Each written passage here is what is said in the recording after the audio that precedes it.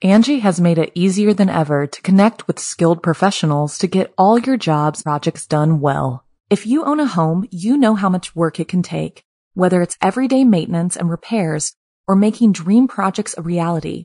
It can be hard just to know where to start, but now all you need to do is Angie that and find a skilled local pro who will deliver the quality and expertise you need. Angie has over 20 years of home service experience, and they've combined it with new tools to simplify the whole process.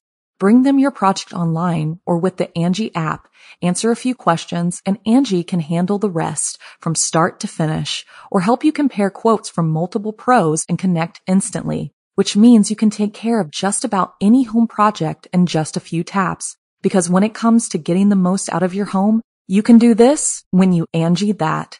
Download the free Angie mobile app today or visit Angie.com. That's ANGI.com. The following program is a production of Chilling Entertainment and the creative team at Chilling Tales for Dark Nights, and a proud member of the Simply Scary Podcasts Network. Visit simplyscarypodcast.com to learn more about this and our other weekly storytelling programs.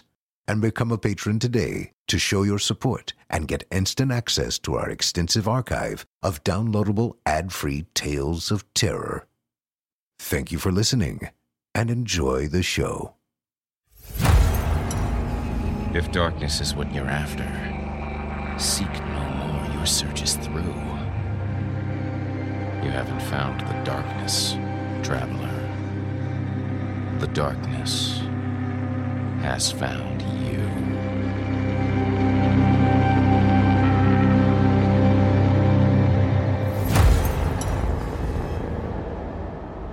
Welcome to Season 3, Episode 15. I'm your host, Jason Hill, and I'm thrilled you could join me tonight.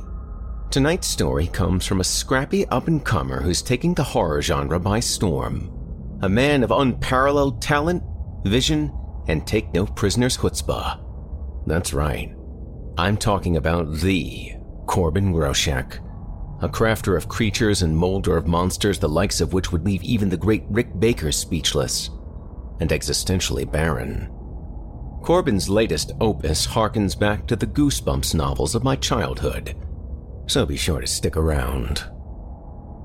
You're listening to the standard edition of this program.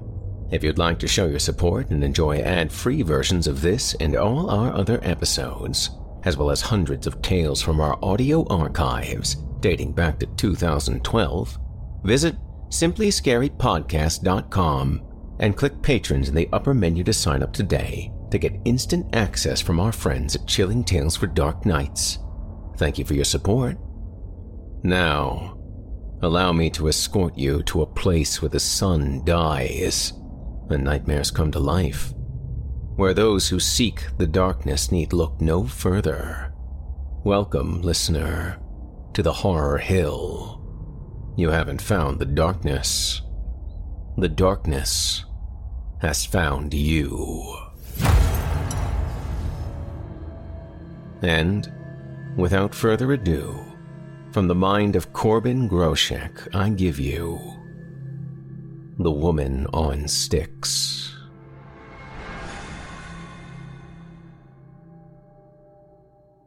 Part 1. Warren Biggs thundered into the radio station that sat at the edge of town. The town itself sat at the edge of an expanse of cornfields mingled with 6 acres of woodland. This was not his day. He arrived with his hands full, as usual, and cool weather had made the studio door lock uncooperative. First, it wouldn't take his key. Then it took it, but wouldn't let it go.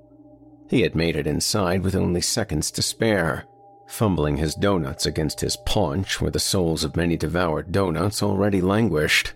He caught his foot on the leg of a rolling chair that had been left out in the walkway 4 inches too many.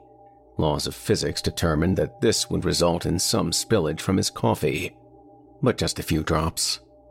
He sat down in front of the control board with a seismic thunk. Grabbing his headset caused the wire attached to it to pull his coffee into his lap, where it spilled much more than a few drops, in a place where there were much more than a few nerve endings. It was a howl that rattled the glass, but it was too early for anyone to be around to hear. He switched on the obsolete equipment and gave it the obligatory waiting period that it needed to warm up. He shook his head, hoping that his boss wasn't doing a station performance audit. His boss was not, so Warren's morning DJ show hit the airwaves at 5:15 a.m. instead of the official 5 a.m., an anomaly that wasn't terribly uncommon. With tears in his eyes from the spill of lava-hot Java on his oh mama, he hit the ground in form when the on-air light went green. Good morning from the sticks of Stocksville. Poor Joe and rock and roll, all you lovely dreamers and doers riding that early worm into the sunrise. DJ Warren Peace is going to keep you warm on this chilly September day with the hottest tunes from the coolest artists. So, stoke your fire and go get over that hump of today's hump day. Go get what's yours. Start a fire. Start a fire. Start a fire! That was the part he lived for. By the third start a fire, he was swinging one chubby arm in the air like he had a lasso. And then that cued the stretch where his failed career as a motivational speaker was replaced by music that got played through his thin speakers in the back rooms of diners and employee lounges and motel lobbies and gas station bathrooms. Songs that were veritable EVPs of people that had bought into the American dream, gotten it, and likely lost it by the time anyone could attach their names to their songs. And now the ghosts of their success were rained down on a quiet town full of people that were too busy to think about the American dream. All except for the teenagers. Teenagers are composed of nothing but dreams. For a teenager to give up on their dreams would be a tantamount to self-mutilation. Teenagers like Jacob Pines, a lad who was 16 and every bit the pretty boy that girls swooned over along with their moms. Oh, did Jacob ever have dreams? Most of them centered around getting the attention of the equally gorgeous Jane Corcoran. But, like anyone else that bought into dreams, he didn't think much on the discrepancy between the volume of his efforts versus the results. He could have been one of the faces that music producers take under their wing and manufacture into pop stars with zero talent. Jake didn't know how to leverage his pretty boyness. He tried getting Jane's attention by staring at her longingly, the way some boys can manage when they're models in front of a camera. He just ended up looking like a creepy kindergartner, sizing up a box of animal crackers. Not that it mattered. She did not notice. He tried showing off for her in gym class. He was a capable athlete.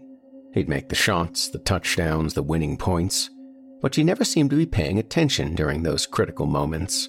She always had that dreamy, faraway look to her, like she were in a perpetual state of being mentally absent, someplace where Jake's peacock feathers couldn't be seen. People willing to listen to Jake moan about his girl problems were a rarity in his world. You're not supposed to be prone to such things when you're hot.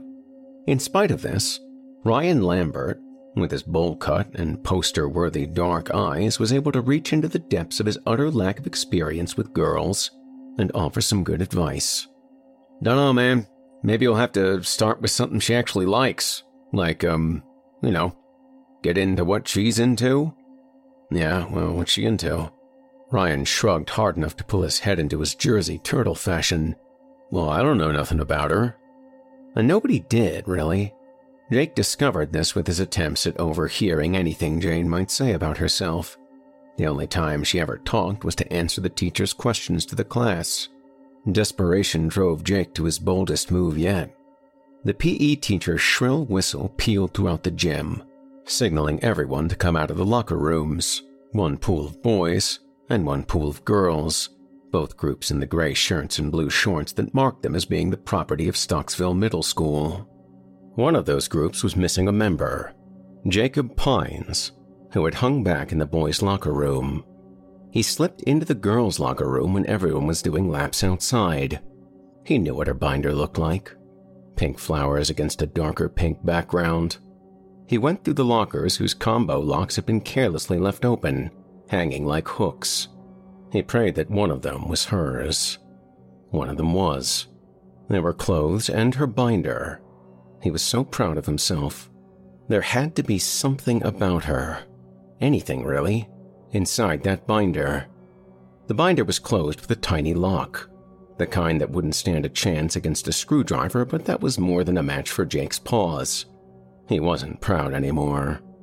He resigned himself to the fact that Jane Corcoran was a safe he would never be able to crack. He put everything back in their places, and he even managed to slip into the line of red-faced teens doing laps in the schoolyard. Gym class ended and he changed his clothes and he sat with a vacant stare. He was gazing down the long tunnel of time at his future life, where Jane couldn't be seen. The bell rang. Jake was the last to file out. He turned the corner of the doorway and smacked right into Jane Corcoran, knocking her binder out of her hands and causing it to break its lock on the floor, sending the binder's contents scattering. Jake became a little more religious in that moment. I'm so sorry," he lied. Her crystal blue eyes flashed at him before she shook her head. No, you're fine," she said as she started scooping up the sheer volume of papers that should not have been able to physically fit inside the dimensions of that binder. He didn't ask for permission to help her. He began shoveling papers, and he found that mingled with her schoolwork were all manners of sketches and handwritten notes on monsters. Cryptids, Bigfoot, Mothman, the Jersey Devil, black-eyed children, and so on. But the bulk of the heap seemed to be devoted to the local monster. Some called it Peg-Leg Peggy. Others called it Sally Stilts.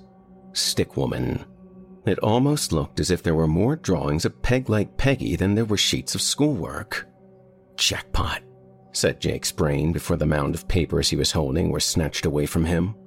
Oh man, she was dead hot when she was mad. Her straight blonde hair seemed to flare out like the fur of an irritated cat. "Thanks," she said, effectively dismissing Jake from helping her salvage her valuables. "Are you sure? I don't mind help. I said thanks." He left her without a word and wearing his dumbest grin yet.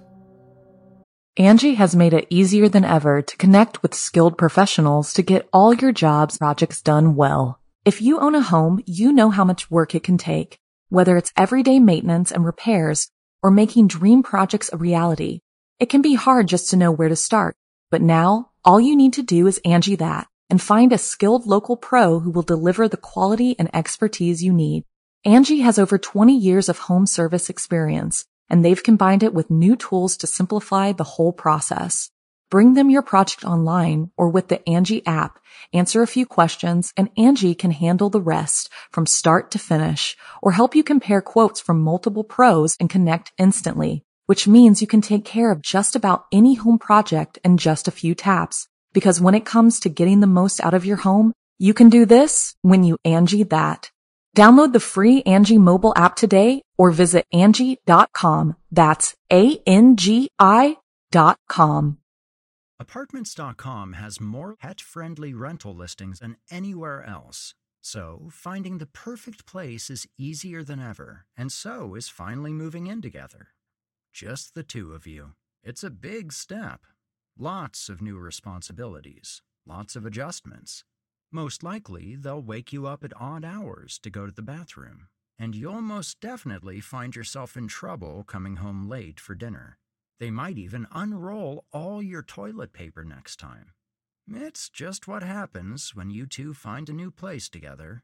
But you're not doing it because you feel like it. No, you're doing it because you love them, because they're family. And that's why Apartments.com has the most pet-friendly rental listings on the internet, so that you and your furry family can find the perfect new place together. Apartments.com, the place to find a pet-friendly place. Part 2. Jacob was disappointed to find that there just wasn't much information about Peg-Leg Peggy on the internet. He could count on one hand how many pages there were in a Google search that contained scanned information, and none of them had any real artwork or pictures to speak of. He was wanting to draw Jane a picture of her favorite monster, but it looked like he was going to have to go off of a simple crayon drawing that was uploaded by one author's child, and whatever he could remember from the papers he saw in her binder. He guessed that most of those had been drawn by her, a true fangirl. So he did the best that he could, going off of the vague descriptions of creatures that he found on the internet. An otherwise featureless human female torso, gaunt, and emaciated from living a life in the wild, and with whatever limitations are brought on by having sticks for arms and legs. Perhaps it killed things by impaling them. It had a mouth that seemed to go from the bottom of one ear to the other, creating a long slit that allowed for it to open up extremely wide, almost like the way the jaw of a snake unhinges. They gave it various injuries as you would associate with living in the wild with no medical treatment. The final product didn't look much better than the original children's drawing that guided him. He, too, was using crayons, but he was pouring every romantic fiber he had into this picture, as if it were the one prize rose that would woo his beloved, if a rose could ever do such a thing. It was finished. It was his most serious work of art since he was 6. It was beautiful, and she was going to love it. She would be so taken by his attention to detail and his realism with Crayola that she was bound to throw her arms around him and kiss him and confess her eternal love. She was not at school the next day, or the day after. He boldly went to her house to deliver the picture in person. He didn't know why he was so certain that she would be the one to answer the door. The door was answered instead by her mother, a beakish woman with eyes that were always wide, and a cross around her neck large enough to nail Jacob to. "Can I help you?" she asked, in a tone that said she didn't want to help anyone. "Hey, It's Jacob. I'm just checking on Jane. She hasn't been at school." She smiled. Yes. The poor dear has been under the weather. Now, how are you involved with my daughter?" "Well, we're classmates." Yes, but how are you two involved?" Jacob felt very uncomfortable. "I mean, we just talk about monsters and stuff. See, I drew her a picture of her favorite monster for a project, and I was just hoping—" The woman snatched for the drawing like a chicken goes for a fat grasshopper. She held the drawing aloft, crushed in her grasp. "Jane Mallory Corcoran, you're still taking communion with demons? Demons!" The woman began speaking in tongues while citing scripture in English. She spun around like a dementia patient convinced that they were the Warner Brothers Tasmanian devil. She saved the tail end of her babble for Jacob. "Messenger from hell." Slam. A creeping dread settled into Jacob's stomach. He had just started a fire, and this woman seemed every bit the type to deal with fires by flogging them, or stretching them on a rack and demanding a confession. He began walking home feeling awful. How would he redeem himself from this one? He was walking past some garbage set out for collection when he noticed something pale and pink. The resident had set out a department store mannequin. It was just a head and a torso. He knew exactly what he was going to do. It was a shot in the dark, but white-hot teenage love takes those kinds of crapshoots. It took a lot of duct tape and balancing, but there stood Peg-Leg Peggy on 4 sticks, her hair a mess but her body poised to strike whoever dared to enter her woodland. The mannequin was just the right size and shape, and there was no shortage of tree branches littering the forest floor to make her arms and legs. An old mop supplied the monster's hair. Instead of offering Jane a drawing, he would give her an authentic photograph, taken by him, and he would be her hero. She would forget everything about how he accidentally outed her to her mother. Maybe. The more he thought about the whole thing, the more foolish he felt going to this length, but again, teenage love was about feeling, not thinking. He was in the depths of the forest and positioned the fake cryptid in the camera so that the body was turned to a silhouette and the duct tape was thus hidden. He knew just enough about photography that he wanted to take at least a dozen or more shots and choose the best ones. He was also lazy and shot most of them from the same spot. This had an unexpected result. He spent the evening poring over the mostly identical pictures, deciding which ones to give to Jane. Maybe he would use a cool filter or something and make them look like bloody movie posters. He ended up including all the photos, plus ones that he edited with effects. He put everything on a flash drive and looked at it like it was a magic ring that would cast a love spell on whoever wore it. Part 3. Jane was back in school on Monday, looking nerve-worn and stressed. Jacob felt a pang of guilt when he saw her at her locker. He braced himself before going up to her and offering the flash drive. "Hey," he said. She took one look at him and turned her back on him. Look, I'm really sorry my drawing upset your mom." Jane turned around with eyes that were perfect circles. "You mean that was you that came to my house?" He hadn't considered that her mom would have been too worked up to supply a proper description of the man that exposed the apparently underground interests of her daughter. Jane looked fit to slug him. He wasn't going to get the flowery lead-ins that he'd hoped for, so he went for it. "I've got photos of Peg Leg Peggy. They're on this flash drive." She eyed the thing, looked at him. "I've never done anything to you. I don't even know you. Why do you feel the need to make fun of me and wreck my life? I'm serious. I took these pictures myself. I don't know you." "Why are you doing this?" she said, with tears forming translucent pearls in her eyes. I wanted to impress you." That got her attention. Was she going to throw her arms around him and kiss him now? No. She just took the flash drive and looked it over. Looked at him the way a wild squirrel regards a hiker offering a peanut. "What's really on here?" she said. "I told you. Pictures of Peg Leg Peggy. I noticed that she's your favorite, thing. That's why I drew you a picture of her. I just wanted to impress you."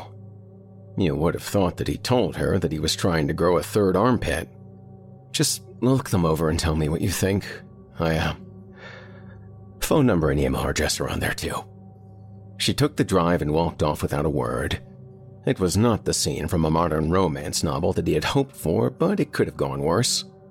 Now, I would love to tell you that things went exactly as he had hoped for after that. But no. His email pinged with a message from janepeg@famnet.net, and his heart was shot down just as soon as it had been taken to the sky. It was a long, nasty, scathing message, to the effect that he must really think she's stupid, and he must really want her dead and really hate her. He was going to make a hasty reply, but she had blocked his email address. That was it. He failed. He didn't eat dinner that night. Told everyone that his stomach was bothering him, which was partially the truth. He laid in bed but couldn't nap. The sun went down, but he couldn't sleep. He just garnered what meager painkiller he could from the dopamine release of playing a game on his cell phone. It was around midnight when his email pinged again. It was from Jane. "We need to talk." Beneath that terse line was an animated GIF made up of the photos that Jacob had taken. He almost thought that she was making fun of him, but he noticed something in the background of the GIF. He had taken the pictures no more than 2 seconds apart, and the GIF made it look like a cut from an amateur stop-motion film. Behind the fake Peg Leg Peggy was the real thing. She was nestled in the leaves, mostly holding still, except to shift her weight on her sticks and to slowly stalk away, keeping her eyes on the camera until her neck wouldn't turn. It was beyond belief in that moment. Was it an act of God? Was Jacob really such a G that he made things work out so well without knowing it? Either way, he was going to take it. He replied to her email and waited. She was waiting for him in the cafeteria. The anger and the distrust were gone from her eyes. "Hey," he said. "Hey." She patted the spot on the table next to her. He couldn't hide how happy he was to sit next to her. She didn't share the glow. Instead, she wore the look of an addict trying to hide their hunger for a fix. "Can you show me where you took those pictures?" "Sure can." "Do you still have the mannequin?" He frowned internally. Why wasn't she talking about dating? "I took it home with me after I was done taking pictures, so yeah." "Why?" "Did you see the way that she acted? She wasn't looking at you. She was looking at the mannequin. That was territorial behavior. If we set it up again, it could draw her out and we could get better pictures." She was looking intense. like something important hinged on her ideas. "Will you be able to get away from your parents without getting in trouble?" "Yeah, don't worry about that." So, it was a date. She just didn't know it, or didn't seem to care. Part 4. Jacob waited in the exact same spot with his prize mannequin cryptid. He was grinning ear to ear, and he felt amazing. It all seemed too good to be true. She was going to be here with him, alone in the woods. He brought snacks and drinks. They were going to photograph a local legend, and he was going to win her heart in the process. Perfect. So perfect. He tried to suppress his anxiety when she took her time to show up. Part of him wondered if she had stood him up to get revenge. But there she came at long last, wearing nothing remarkable but looking stunning to him all the same. Her golden hair looked at home among the leaves that were changing colors into the hues of autumn. Love in the fall. Falling in love, he mused. He grinned at her like an idiot. "Hey," she greeted him without making eye contact. "Is the decoy set up yet?" In about 10 minutes they were ready. Faux Peggy was where she was the first time. The two youths were poised with their equipment. Jacob made sure that they would be able to camp out long after dark, just not for the same reason that Jane had in mind. Jane looked like an overprepared tourist who was lugging around half a studio. She had her own camera, a laptop, plus her cell phone at the ready. Her face was stern like a grim Mona Lisa. A good hour passed before there was much talking. It was actually her that broke the silence as the two of them sat on a storm-fallen tree, leaves falling around them like snowflakes. "This means everything to me," she said, rather matter-of-fact. "I can tell," Jacob said. "I mean, this is my future. My mother thinks I want to be some kind of ghost chaser or demon hunter. If I can just show my mother that this thing is real and not some demon, I'll be one step closer to doing what I want to do with my life. Hard evidence is the best argument, right?" "Oh, sure," Jacob said as his hand started inching towards hers. Her face scrunched slightly as if she were seeing a naked tarantula sneaking up on her. She looked at him. "So, what's your favorite real-life monster?" she asked as she moved her hand to where her other one was.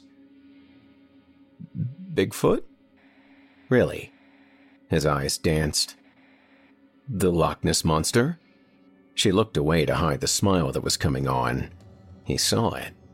He couldn't tell if it was due to amusement or ridicule, but it was a smile. From her. And he loved it. "So, what do you know about the monster we're looking for right now?" It's been popping up around here for the last 60 years. I guess it eats children? When kids go missing, it gets blamed. The name, Peggy Pegleg, is a reference to Peg Powler, a very old water spirit who is also said to eat children." Well, that made her smile for real. "You've done some research." "Yeah, just for this monster, though." "Just for me?" He nodded. "Yeah, just for you." Was he dreaming, or did she finally look like she could actually tolerate his presence and possibly enjoy it? "For me, there's more to this than just leaving my mark in paranormal research. This monster speaks to me on some level. Somewhere in there, she's human, but she's altered. You'd think her chances of survival would be nada, but here she's been a legend for decades. She's surviving despite her odds. She hasn't felt the need to ask for help. She's obviously misunderstood, and I really, really, really identify with that." And so the cork popped, and Jane's backlog of self-expression came spilling out. The hours wore on, and the two teens talked for most of it, sometimes forgetting what they were there to do. It got dark. It got cold. They didn't really notice. Jane woke up to the pitch black of the night, the sky retaining just enough twilight to contrast slightly with the canopy of leaves. He fumbled for the oil lantern with heavy, sleep-drugged hands. He lit it. Jane appeared next to him, passed out and snoring. He thought it was absolutely adorable. Movement at the very edge of the lantern's halo caught his attention. His heart nearly stopped beating. "Jane, Jane!" he hissed, shaking her with one hand. She awoke with a start. What? What's happening?" she said. And then she saw it. Half a second later. Just past the fake peg-leg Peggy was the real one. She had been studying the decoy, but the lantern got her attention. Her movements resembled a praying mantis, sizing up a potential meal. She creaked side to side on her sticks in a hypnotic rhythm. Her red eyes had a fire to them, as if they would glow if the lantern went out. Jane's hands went to her face. Jake had the presence of mind to start recording with his camera on the tripod. Jane seemed to have forgotten all about her own equipment. She stood up. The monster didn't back up, but her shoulders crept up next to her ears like a shrinking cat. Jake got up with the lantern and held it high, casting the horrid appearance of Peggy into even sharper clarity. She looked like she spent her years being used as a dartboard, covered in cuts and scrapes and festering wounds. The yeasty stink of pus reached the teens. She was awfully thin, both from hunger and from wiry strength. The filthy hair hung straight down, and the movements of the head had an almost reptilian way about them. Especially clear was the mouth, a slit that ran from under one earlobe to another. If it truly indicated her capacity for opening her jaws, then the idea of her devouring small children was not far-fetched. She could probably engulf rabbits and squirrels whole. Jane took a few slow steps forward, and Peggy bristled with warning. But the mouth stayed shut. "It's okay. I won't hurt you. Can you understand me?" Jane said. Peggy tilted her head like a dog, eliciting a smile from Jane. "We want to learn about you. We want to get to know you. People tell stories about you. We want to know what your story really is." Peggy tilted her head to the other side. "Can you talk at all?" "Hey, Jake, are you getting this?" "I'm getting everything." "Okay, yes, we want to know what your story is. You see, everyone has a story." Peg's mouth flared wider than a hawk's wingspan, and she galloped toward Jane. Jacob reacted in the blink of an eye. The blunt ends of Peg's arms jabbed into Jane's shoulders as she was tackled by the stinking, gritting predator. Jake struck her with a kick to the side of her head, enough to knock her onto her back. He helped Jane up and commanded her to run. He mentally went through the contents of the backpack he was wearing and cursed himself for not bringing any means of defense. They had a good start, but Peg was already galloping like some sort of bizarre deer, enclosing the distance between them. Her mouth gaped open, like a demonic basking shark. She leapt and caught the heel of Jacob this time, just enough to make him stagger and fall. The oil lantern dashed against a nearby rock and erupted into flames. He rolled onto his back just in time for his abdomen to sustain the blunt force trauma of Peggy's arms as she took another flying leap and impaled him in the stomach. No flesh was punctured, but the pounds per square inch was agony for his internal organs. He was just able to slide his knees up between his stomach and the monster and plant his feet firmly against her chest and sent her flying onto her back. He anchored his hands to get up and found something round like a cylinder. Half a second of comprehension took him, and a light bulb went off in his head. He got up, stood behind the fireball that the oil lamp had become, and waited. Peg writhed herself back onto her stilts just in time to get a face full of fire. Jacob had taken the container of lamp oil that had rolled out of his backpack and thrown it through the fire at her, an improvised flamethrower. A painful squeal wrecked the ears of the two teens as Peggy was engulfed. There was no recovering from that one. It was a direct hit. The monster's rage drove it to chase after the teens again, and they fled, but they didn't need to run far. The fire overwhelmed the monster. but they were too busy running for their lives to notice. They ran until they couldn't run anymore. They could see the streetlights of civilization ahead. They looked back at where they had come from, looked at each other. "The camera," she said between gasps. "We can go back and get it later. I'm sorry for having to attack her." Jane didn't reply. They agreed to go back early in the morning tomorrow, Sunday, and retrieve the camera. If she couldn't get past her parents, he would do it by himself. Part 5. Fire Marshal James Baldwin got a phone call at about 1 in the morning. There was a raging forest fire in a remote corner of the woods that surrounded Stocksville, and it had progressed to apocalyptic proportions before anyone had called it in. After all, everyone was in for the night, not doing community fire watch. Now the night sky was a hellish orange, and eye-watering smoke was omnipresent.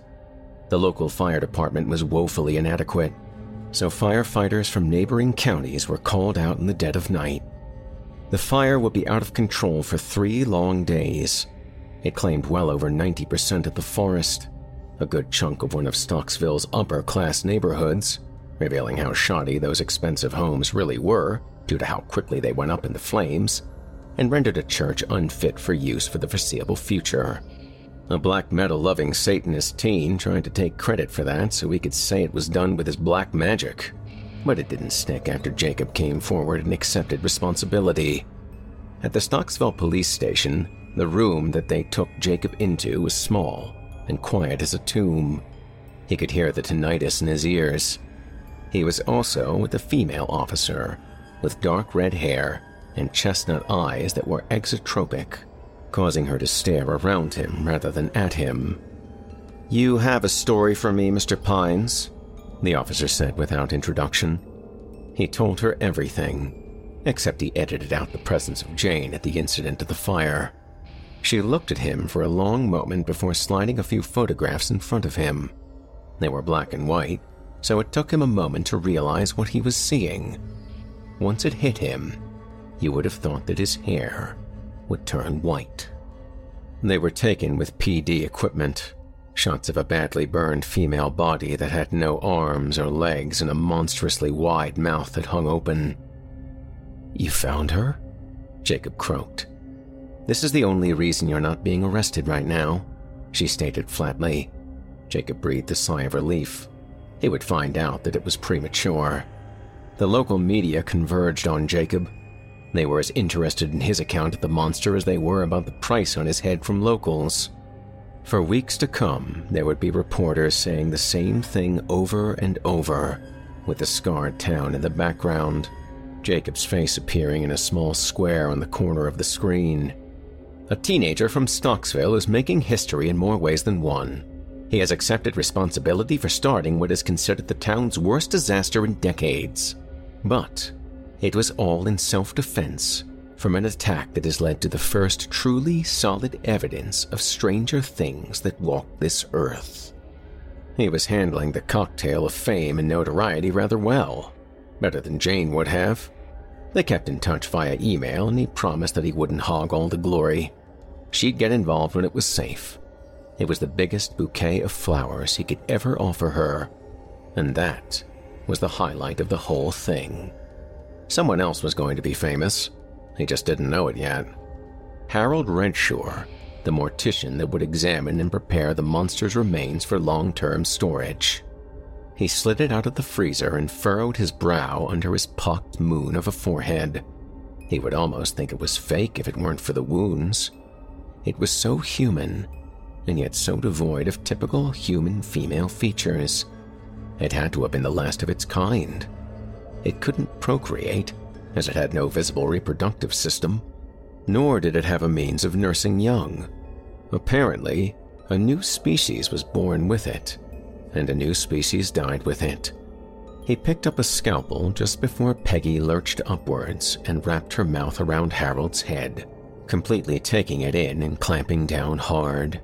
She twisted her neck, and the muffled pop of Harold's vertebrae sounded in her throat. Her limbs grew new wood out of their burned stubs. Her hair would grow back eventually. First things first, her wide-eyed head bobbed around like a mutant chicken until she saw the stairwell. She ran up them and knocked the screen door out of an open window and ran into the cool night.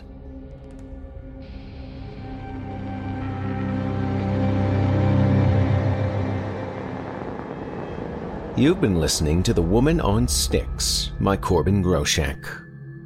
I'd like to personally thank you for joining me for this episode of Horror Hill. Don't forget to tune in again next week, when I yet again regale you with a handful of tales to terrify, plumbed from the most depraved depths of the human imagination. Corbin Groshek is the 10-year-old son of Chilling Tales for Dark Nights creator and director Craig Groshek, and an aspiring artist-illustrator whose influences include David Romero and Trevor Henderson. When Corbin is not creating art, he enjoys playing Minecraft, Gary's Mod, and other creative and world-building games with friends and family, spending time outdoors, and has a lifelong dream of owning and operating a zoo someday. If you enjoy what you've heard on today's program, please take a moment to stop by our iTunes page or wherever else you listen to your favorite podcasts and leave us a 5-star review and a kind word. It makes a huge difference and would mean a lot to me. If you'd like to hear a premium ad-free edition of tonight's and all of our other episodes, visit simplyscarypodcast.com today and click the patrons link in the menu at the top of the screen.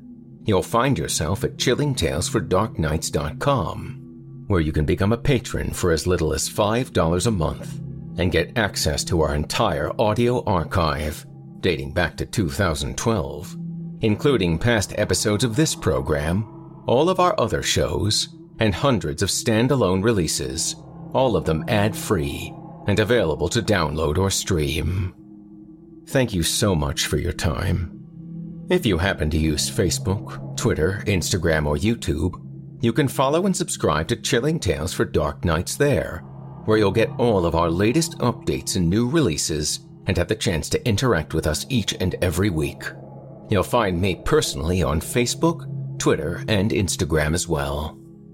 Until next week, listener, when we meet up once again atop the Horror Hill for yet another dance with darkness, I bid you good night. Sleep tight, listener. And whatever you do, if you hear scratching at your door, don't open it. The darkness may have found you, but it's up to you to let it in.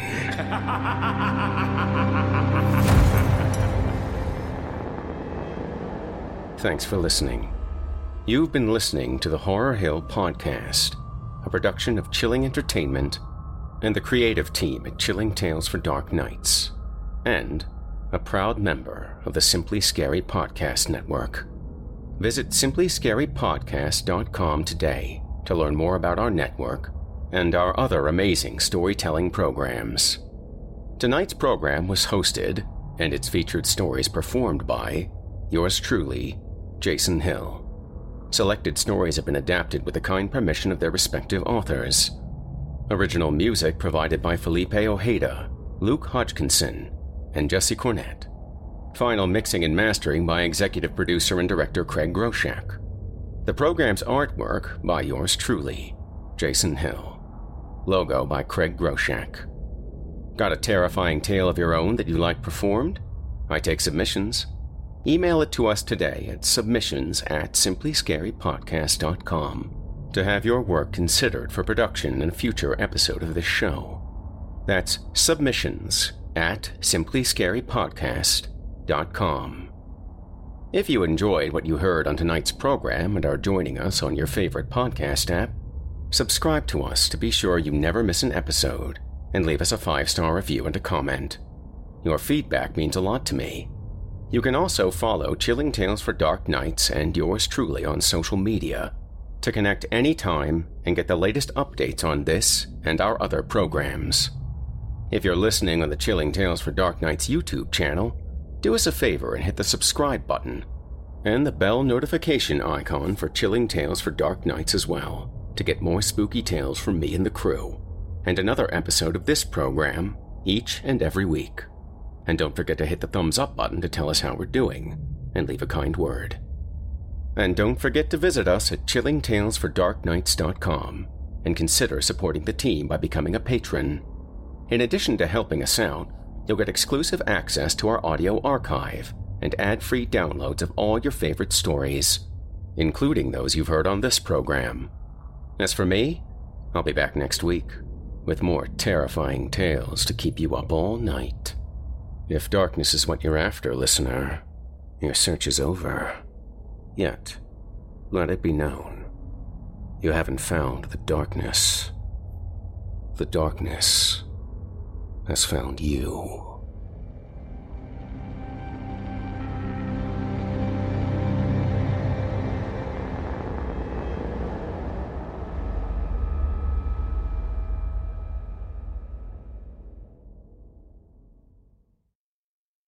Angie has made it easier than ever to connect with skilled professionals to get all your jobs projects done well. If you own a home, you know how much work it can take, whether it's everyday maintenance and repairs or making dream projects a reality. It can be hard just to know where to start, but now all you need to do is Angie that and find a skilled local pro who will deliver the quality and expertise you need. Angie has over 20 years of home service experience, and they've combined it with new tools to simplify the whole process. Bring them your project online or with the Angie app, answer a few questions, and Angie can handle the rest from start to finish, or help you compare quotes from multiple pros and connect instantly, which means you can take care of just about any home project in just a few taps. Because when it comes to getting the most out of your home, you can do this when you Angie that. Download the free Angie mobile app today or visit Angie.com. That's ANGI.com.